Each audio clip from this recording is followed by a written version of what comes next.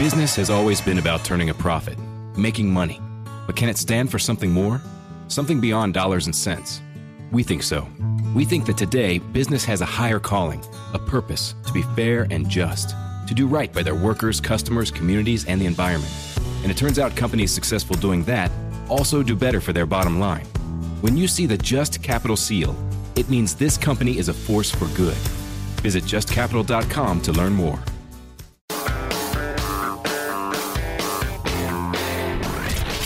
From the Abraham Lincoln Radio Studio at the George Washington Broadcast Center, Jack Armstrong and Joe Getty. The Armstrong and Getty Show. Just after sunrise, we saw the first group of migrants make their way from Mexico through a gap between the 30-foot steel border fence and rocks, ducking under a bit of razor wire and into the United States. We were surprised to see the number of people coming through from China, nearly 7,000 miles away. Our cameras, and at one point, this armed Border Patrol agent standing 25 feet away, did not deter them. Appreciate 60 Minutes taking on the border story on the most watched news show in America and alerting any of the oldsters out there that weren't already aware of this. That's going to drive Biden's numbers down, I'm guessing. You know, one thing Trump's got the brand of is he cares about the border. He established that brand day one. And, and Biden's numbers could not be lower. In fact, we can get into that NBC poll a little bit later. New poll came out yesterday, and Biden's just getting crushed on the two biggest issues in America, the economy and immigration. As he should be. A couple of comments on that 60 Minutes clip. Number one, it's 1:30 in the morning. We're cleaning up. All the other guests have gone, and 60 Minutes shows up at the party. Hey, how you doing? Better late than ever, right? Second comment, undeterred by the armed, Border Patrol agent who's standing there saying, hey, how you doing? What's going on? Hey, how you doing? I mean, why would you be deterred? Once you see the first 60 people walk past him, I wouldn't be very deterred either. I'm sure there are many reasons why he's just standing there watching it happen, but I would like to walk up to him and say, by the way, why are you here? I mean, if you weren't here, would things be any different? Is he more like an usher? I don't know. In case anybody, sorry, you can't bring your own food in, folks, or, No. Right. Can't bring in your own water. You have to buy water on this side of the border. Or is it like... Excuse me. I'm supposed to go to somewhere called Nashville. Oh, head to the right and see that guy in the blue shirt. Ask him about it. He's an usher. Is it in case there's a fight? Like a couple of people get into a shoving match? Hey, keep calm, everybody. You're in the land of opportunity now. Let's all cheer up. Everybody happy? Everybody in a good mood? Yeah, he's a greeter. He's like the guy at Walmart. That's what he is. Welcome. Thanks for coming. You need a cart? Welcome. Here's a little more Sharon Alfonsi from 60 Minutes last night. We saw people from India, Vietnam, and Afghanistan. Many of the Chinese migrants who came through will end up asking for political asylum. Did you travel by yourself or with family or friends? No, just me. Just you? Yeah. Yeah, and van load, SUV load after another coming there. They pay, I think that crowd was paying $400 a piece just for the ride. That's after you get here, just the ride. We don't have that clip that I asked for?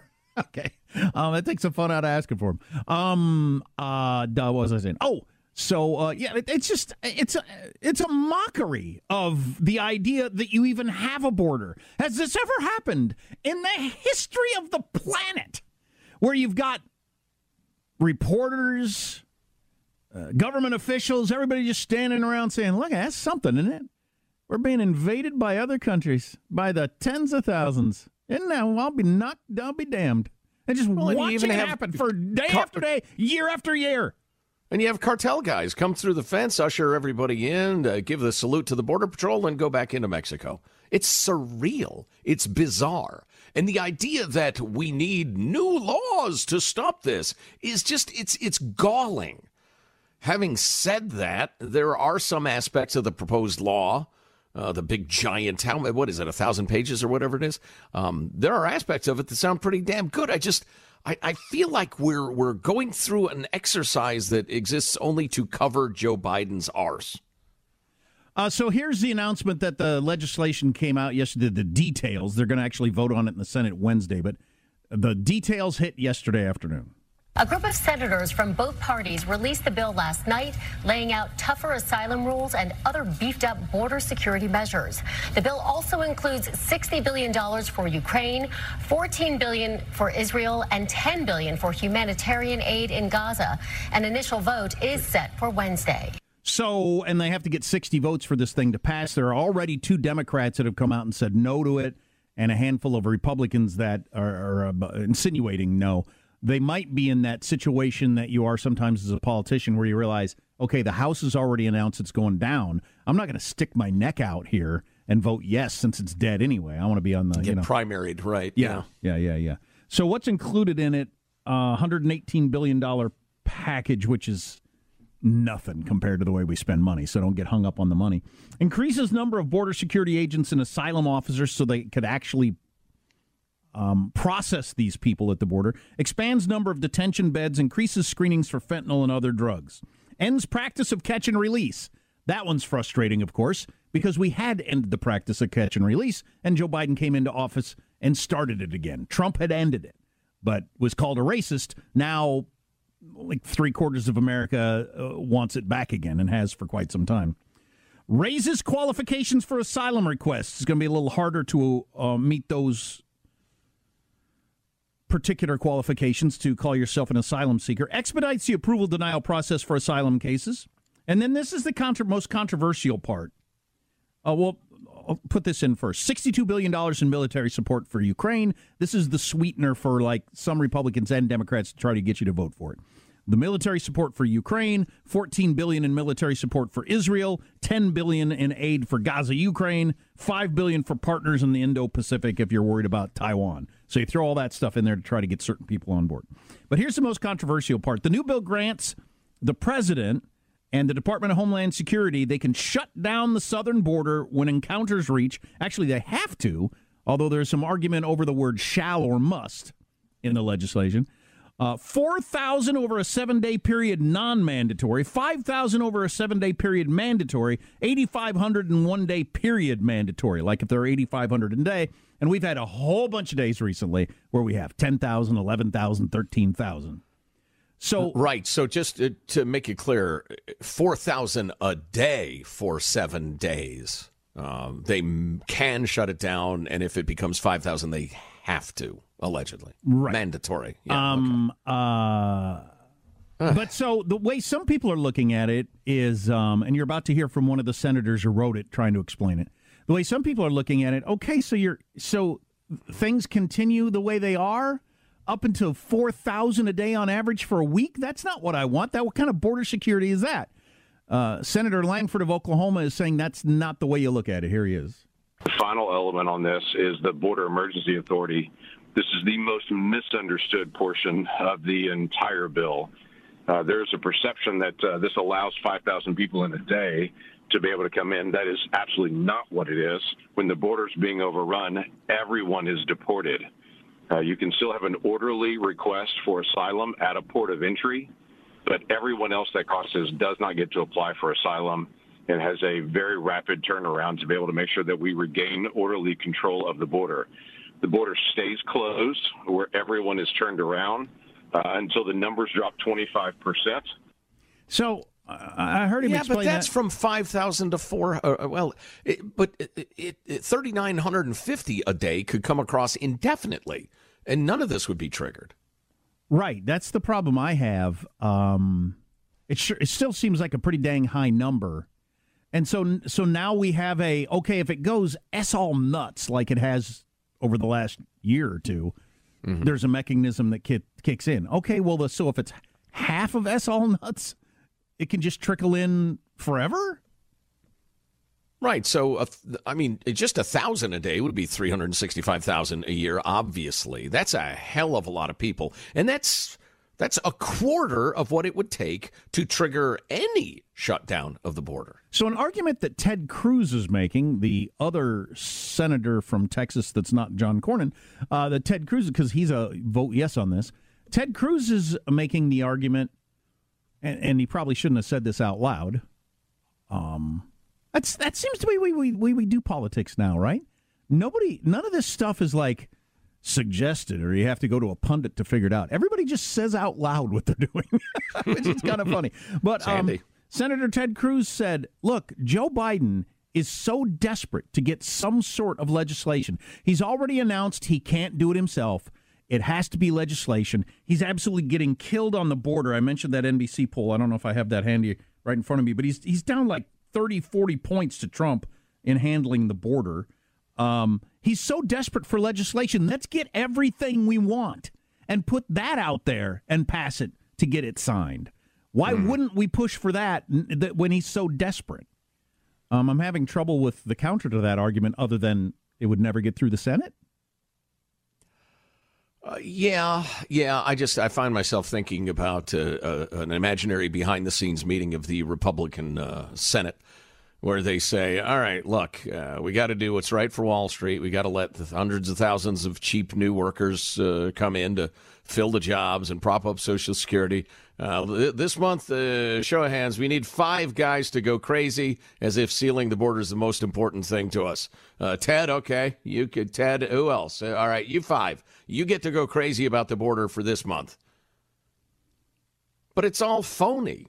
You know, as Ted Cruz might be sincere as a Texas guy, or he has to be forceful about this, but I don't know. None of it rings true to me. Just every single aspect of this is a shadow show. You don't think any of them just plain want to secure the border? I think some of them probably do.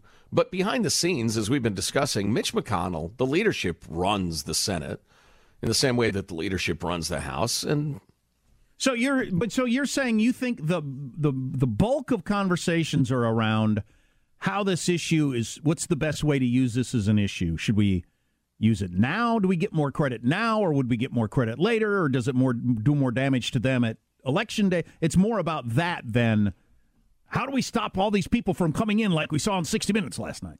Right, yeah. I guess that was a very long, convoluted reaction to you suggesting we can get everything we want now, so let's get it. They don't want everything they want. They're pretending to want that in large measure. That's frustrating. Well, that's why I'm so bitterly cynical about the whole thing. The whole thing makes me want to throw a punch.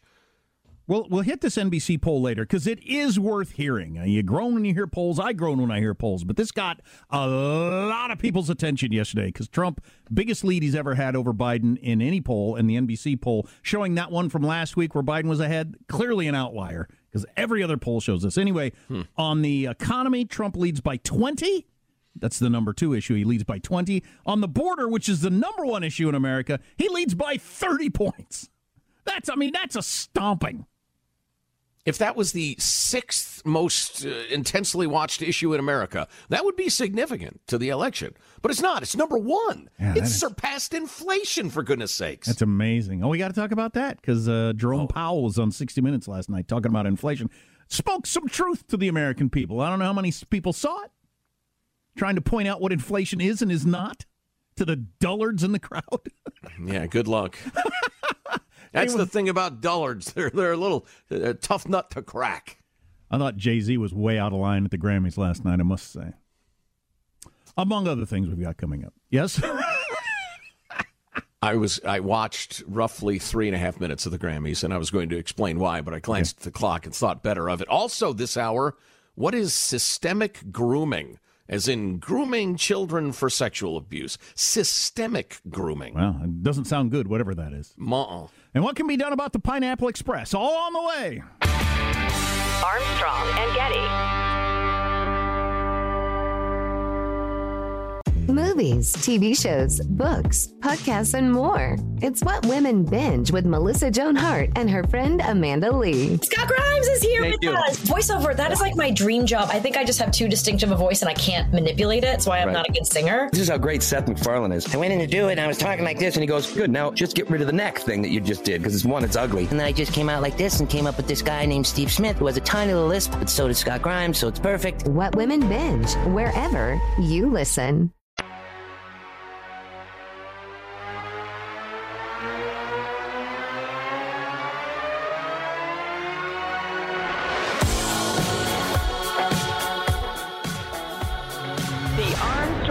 Show. I remember when we were driving in your car,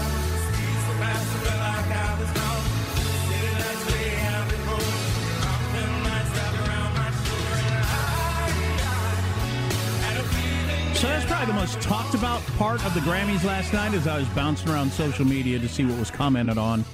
Tracy Chapman, who won a Grammy for that song way back in the day, and then Luke Combs, the country artist who covered it, which first time I heard it, I thought, really, dude, you're a giant successful guy. But I heard him explaining how this is like the first song he ever learned on the guitar, and he played it a gazillion times in bands, and it's just something he's always wanted to sing. So he had earned the ability to do that, I think. Nothing wrong with that. And they sang it together. There is some blowback, as there always has to be in the modern world, that, of course, Luke Combs had to cover one of the great songs of all time because a black gay woman would never be able to get her song on country music, even though there are not plenty of, but there are black artists and there are gay artists in the world of pop country music. But I don't know. Why do you got to make everything a controversy? That song wouldn't have gotten on country radio at gunpoint anyway. No. No. Yeah. Well, it did with Luke Combs singing it, but. Well, right, sure, yeah. So I thought that was pretty cool. And so I don't know, is he a systemic racist or a colonial occupier or transphobic? Which one is he? To Tracy Chapman's credit, she did not take the bait when asked about that and just said nice things about happy people still love her song and blah, blah, blah, which was, Again, it sounds like the singers are being perfectly reasonable about this. Oh, no, I just really love the song. I played it forever, so. It's cool. People are listening to it. There you go. There's your controversy. Why can't you shut up and listen to the music?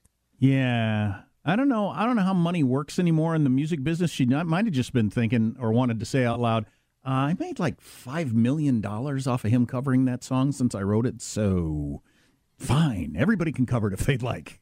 Who's next? Mentioning that sort of thing. First of all, one of the things I like about the Grammys is it alerts me to music I don't know, and then sometimes I really like it, and then listen to it.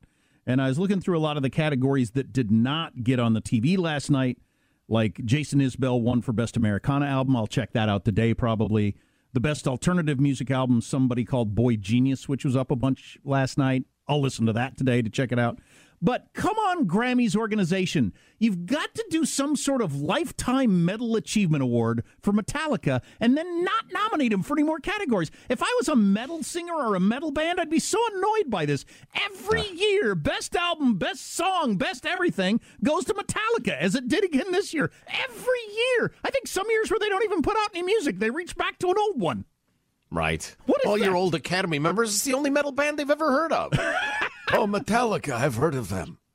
But there's plenty to hate watch about the Grammys. That's what we were doing last night. We watched the whole thing pretty much, but this one is the one that annoyed me the most. The best audiobook narration and storytelling recording. Guess who it went to? Oh, am I going to vomit? Michelle Obama in her reading of The Light We Carry, Overcoming Uncertain Times. Yep. Yeah, so there it goes. There's Obama! No politics in that whatsoever that Michelle Obama won the Grammy for Best Vocal Performance. Oh, come on. Well, we're out of time for me to tell you how much I hated the telecast and why I only lasted 3 minutes, but I could see hate watching it, especially with your teenage boys. Come on. We'll have time later because we got to get into the Tay-Tay controversy, among other things. No, we don't. Armstrong and Getty.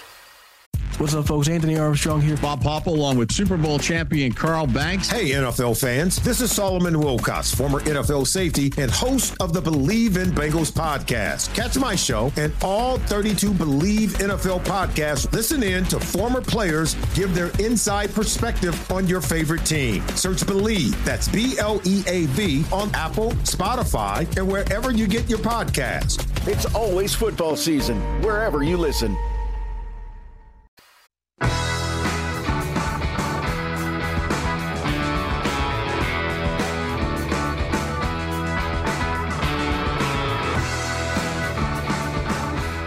The Armstrong and Getty Show.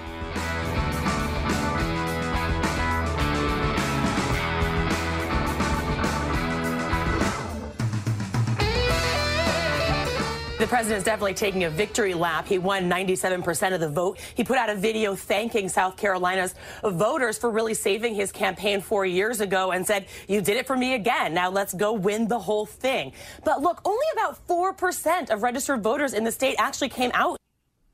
What's that? So he got 97% of the 4% who came out. Okay. I don't even understand why this is a news story. Of course, why would you bother to come out anyway when as a Democratic voter? When the primaries are going on for the sitting president, does it usually get this much coverage? I guess he is the weakest sitting president since World War II. Oh, yeah, absolutely. And it certainly would merit coverage to talk about how other candidates have been excluded in a way that they haven't been in the past. The Democratic Party, for all of their many, many sins, are incredibly disciplined as a party. The Republican Party is more like, whatever the voters want to do, I guess we'll let them do it. Which is admirable in a way, I guess. Unless it results in chaos constantly. Hello. Anyway, speaking of politics, yes, I have checked, and that story did exist. James Clyburn, the great power broker of South Cackalack, is out and saying, Kamala Harris is the future of the party. Absolutely. She's a key for 24 and absolutely got her ticket punched for 28. And I find it so astounding. I'm not quite sure if he's lost his mind or what. I don't get it. Even if he wants to promote black politicians or whatever, why her? It is time for us to do what we have been doing, and that time is every day. There are lots and lots of really crazy smart black people who could be in office. Hey, this just popped into my head. I was looking up at the TV, and they're talking about the Grammys. I don't think I saw a political speech last night. Were there any? Did the message finally get to Hollywood, maybe, that nobody wants to hear politics in their speeches? If there was one, I missed it. I thought I saw a headline about Jay-Z saying something. Yeah. I was going to talk about that later. I just thought that was petulant. He got up there and talked about how, by the way, my wife has won more Grammys than anybody in history and has not won Album of the Year. Explain that to me. And I thought, okay, you're billionaires. You're two of the most famous people on earth. Your lives could not be any better. How about you not complain in the 30 seconds you get to be on national television here? But, whatever. Yeah. I thought that was, come on. What more do you want out of life? Could you be more successful, you and your wife? Good Lord. But not quite enough. Missed out on something. Oh, man, I tried to watch it, but flipped it on, and then the opening came. I saw it was the obnoxious Trevor Noah in charge. And who likes Trevor Noah? Anybody? I can't imagine. But so he introduces Dua Lipa, whose name I've heard 1,000 times, and I've always wondered, is that a person? Is that a band? Is that a misprint? Is that a South Pacific island nation? Shocking guess. It's a hot chick. Well, yeah, it turns out it is what is required, an underwear model who performs gymnastics while singing stock pop songs. And I watched her thing kind of, partly because she was half naked, and I am a heterosexual male. And then she gets done in the utterly unpalatable Trevor Noah with her, oh my God, Dua Lipa, raise the roof. Are you kidding me? Grammys. Yes, this is the biggest night of music. Look at all you folks. You look great. Give yourselves a hand. Yeah. Oh my God. Can you look at the celebrities? Look at all of them. Are you kidding me? Yeah. Oh my God. Let's hear it for the celebrities. Look at these tables. Oh, yeah, round tables with people sitting around them. Raise the roof for the tables. I just noticed more celebrities. Let's hear it for the celebrities I didn't notice the first time. Yeah. Oh, God, I'm out. Oh, man. So here's something funny about the Grammys. I'm down the hallway just now talking to the rock guys. These are guys, they do the morning show on the rock radio station, right? And I said, do you mention the Grammys at all on your show or what? And he said, I just got to tell you, because this is what he sounds like. I can't believe Taylor Swift snubbed Celine Dion like that. Like she's a statue. She walks right by her, doesn't even acknowledge it. One of the greatest singers of all time just walks by her like she's a fence post. He was hot about it. Wow. Wow. That was hilarious. That was not what I was expecting out of him. I don't even know what to say. That is not what I was expecting out of him. Yeah, I guess it's got to be that human deal. But, it's funny, that reminds me of the Jay-Z thing in a weird way. If humans don't have problems, they invent them. Or if they don't want to deal with the actual problems they have, they invent other ones to care about. The royal family and whatnot. Uh-huh. I guess. Yeah. I mean, yeah, if you're going to show up at the Grammys, where between you've won like 60, you and your wife, and you're billionaires, and you got something to complain about? Yes. Oof. Wow. And you're a little hot about it, Frank. I don't know if I'm hot about it. I just thought, wow, that's not a good look. I hope I don't ever do that. No, I mean, Jay-Z is kind of, he's a little torqued, frankly. Oh, yeah, he absolutely was. Yeah, clearly unhappy with the way your life's turned out as an icon and billionaire and super hot wife and... Getting cheated. Wow, okay, all right. For these stupid awards for pop music. Okay, great, super. So I used a provocative term, systemic grooming. Or systemic groomerism, as it's called. I will explain it in a moment after a word from our friends at Oxford Gold Group. With the world favoring online investing, stock markets, and cryptocurrencies, it almost seems archaic to invest in tangible assets. Yeah, we're going to talk more about the 60 Minutes a little bit later in the economy and where it's going and all that sort of stuff. There's some scary stuff out there. You know, most of us barely carry cash nowadays, so why would it be a good idea to invest in something physical that requires care and storage like gold coins and bars? Well, because it's been such a sound investment for banks, governments, businesses, and individuals for centuries, no matter what's happening in the world. Yeah, there are several reasons to look at gold. One primary advantage of adding gold to your portfolio is its stability. Gold is also a good defense against inflation. Another popular advantage of investing in gold is nobody knows you have it unless you tell them. And in the unlikely event of a massive financial crisis, you can use your gold as currency. Go to oxfordgoldgroup.com/free and request the info kit today, or make a purchase of precious metals, and you may qualify for up to $10,000 in free precious metals. oxfordgoldgroup.com/free. That's oxfordgoldgroup.com/free. oxfordgoldgroup.com/free. That reminds me, and I probably shouldn't do this, because if you want to get gold, use Oxford Gold Group. They're great people. I mean, we talked to them the other day. Really good people. But I was seeing one of those ads the other day on Fox with William Devane with whatever gold group he's pushing. I don't even know what that is. And but he was there, and he's out in the woods, and he's got his vest on, and he's got an axe. He's making firewood or whatever. He says, inflation is chopping into your savings like I'm chopping into this wood. Oh, I get it. I get it. It's a good metaphor. Just like it. Oh, my God. It's really not like that at all. Because now you got the same amount of wood, just some's over here and some's over there. Yeah, boy. So this is quoting the fabulous James Lindsay, who is one of the great leading lights in fighting against the whole DEI woke madness. It all has to do with critical theory. You ought to read his book, or at least the first few chapters, with Helen Pluckrow's Cynical Theories. It explains the ideological origins of critical theory and how it's essentially it's a weapon. It's not a theory so much as a way to tear down society for a Marxist utopia. It's a set of tools. And it's all weirdly related. Critical race theory, queer theory, radical gender theory, all of it. And each kind of quadrant of it just pretends that they're completely down with the other quadrant of it, even though they're unrelated, because they're all bent on tearing down society. So anyway, he's talking about Canada specifically, but a lot of this is going on in the United States, so don't be distracted by that. He says we're seeing a lot of systemic groomerism taking place in the Canadian left today. It's legally dicey to call Canadians groomers, so it's important we have a discussion about systemic groomerism so people can understand what it's about. And James is so gifted at explaining things that are a little murky and complicated in a simple way, so I'll hit you with part of this.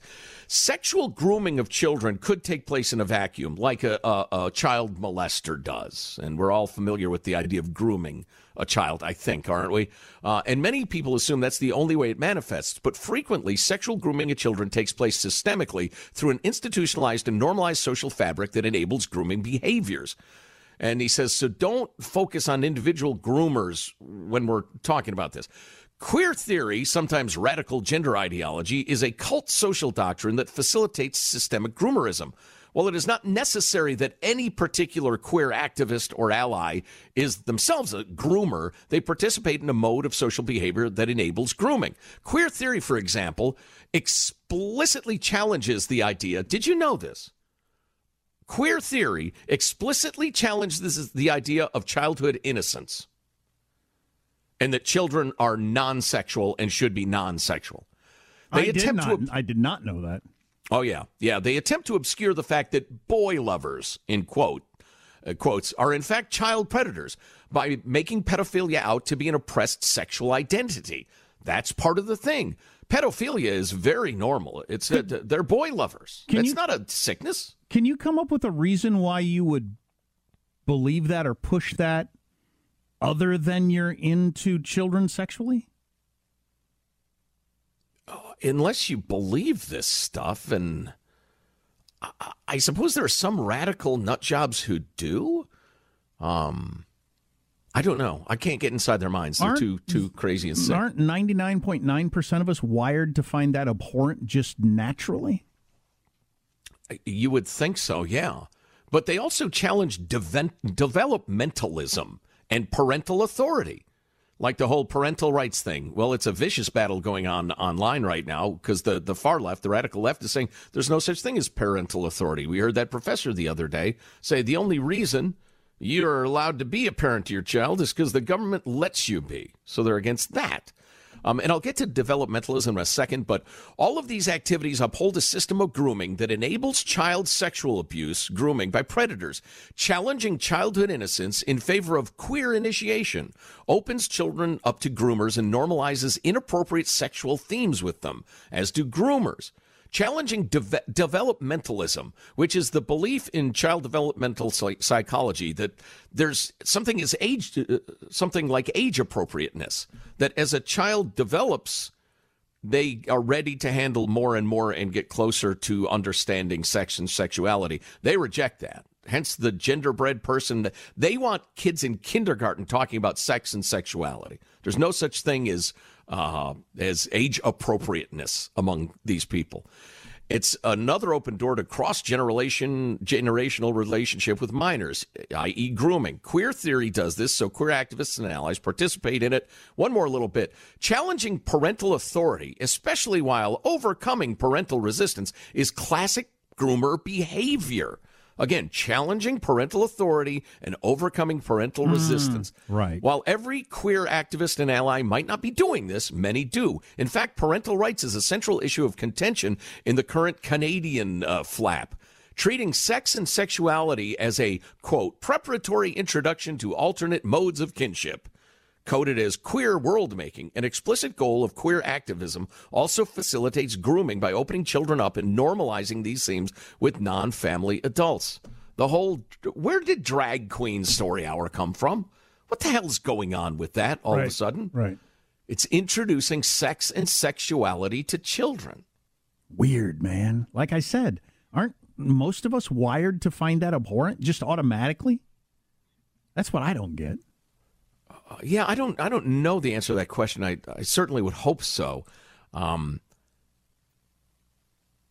again, not every activist in this stuff is trying to actively groom children for molestation, right. But they're doing all the stuff you do as a child molester.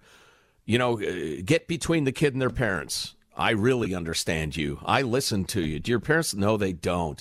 Then introducing sexualized material, porn. Showing kids porn is the number one way groomers try to set up a molestation. Introducing kids to sexualized material. It's sick. Fight it. So the Super Bowl is this Sunday? I understand tickets are still available. Maybe it's because they're so danged expensive. The Fed chairman talking about inflation on 60 Minutes last night. A lot more stuff to talk about. Hope you can stay with us. Armstrong and Getty.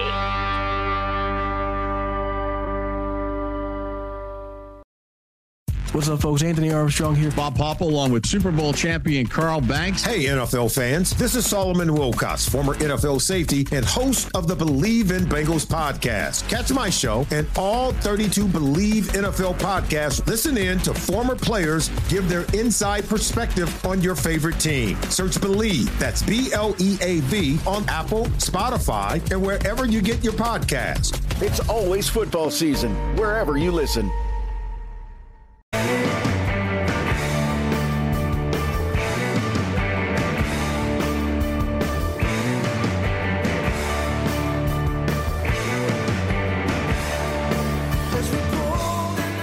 The Armstrong and Getty Show.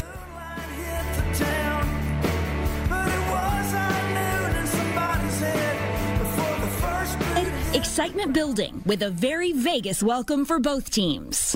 Sin City urging the 49ers to do it for the Bay as the team landed overnight, getting ready to take on the Chiefs superstars like Patrick Mahomes and Travis Kelce. And how about a seat to watch them face off? StubHub has more than 3,000 tickets still available. It would set you back $5,500, but that's not deterring fans. In fact, sales have already surpassed last year's Super Bowl. Okay, Some 330. I don't know what that means. Sales have surpassed last year's Super Bowl, but tickets are still available. I'm guessing it's because it's a bigger stadium. Oh, okay, gotcha. Right. That's an odd thing to say. Or did she mean on StubHub? But do you understand how StubHub works? I mean, this is what a lot of people do, and I don't blame them. They have tickets, and they'd kind of like to go, but they'll put it up there at a ridiculous price. If you're willing to pay this much, I'll watch on my TV. If nobody's willing to go, pay this much, I'll go ahead and go to the game. Lots of people do that for every event.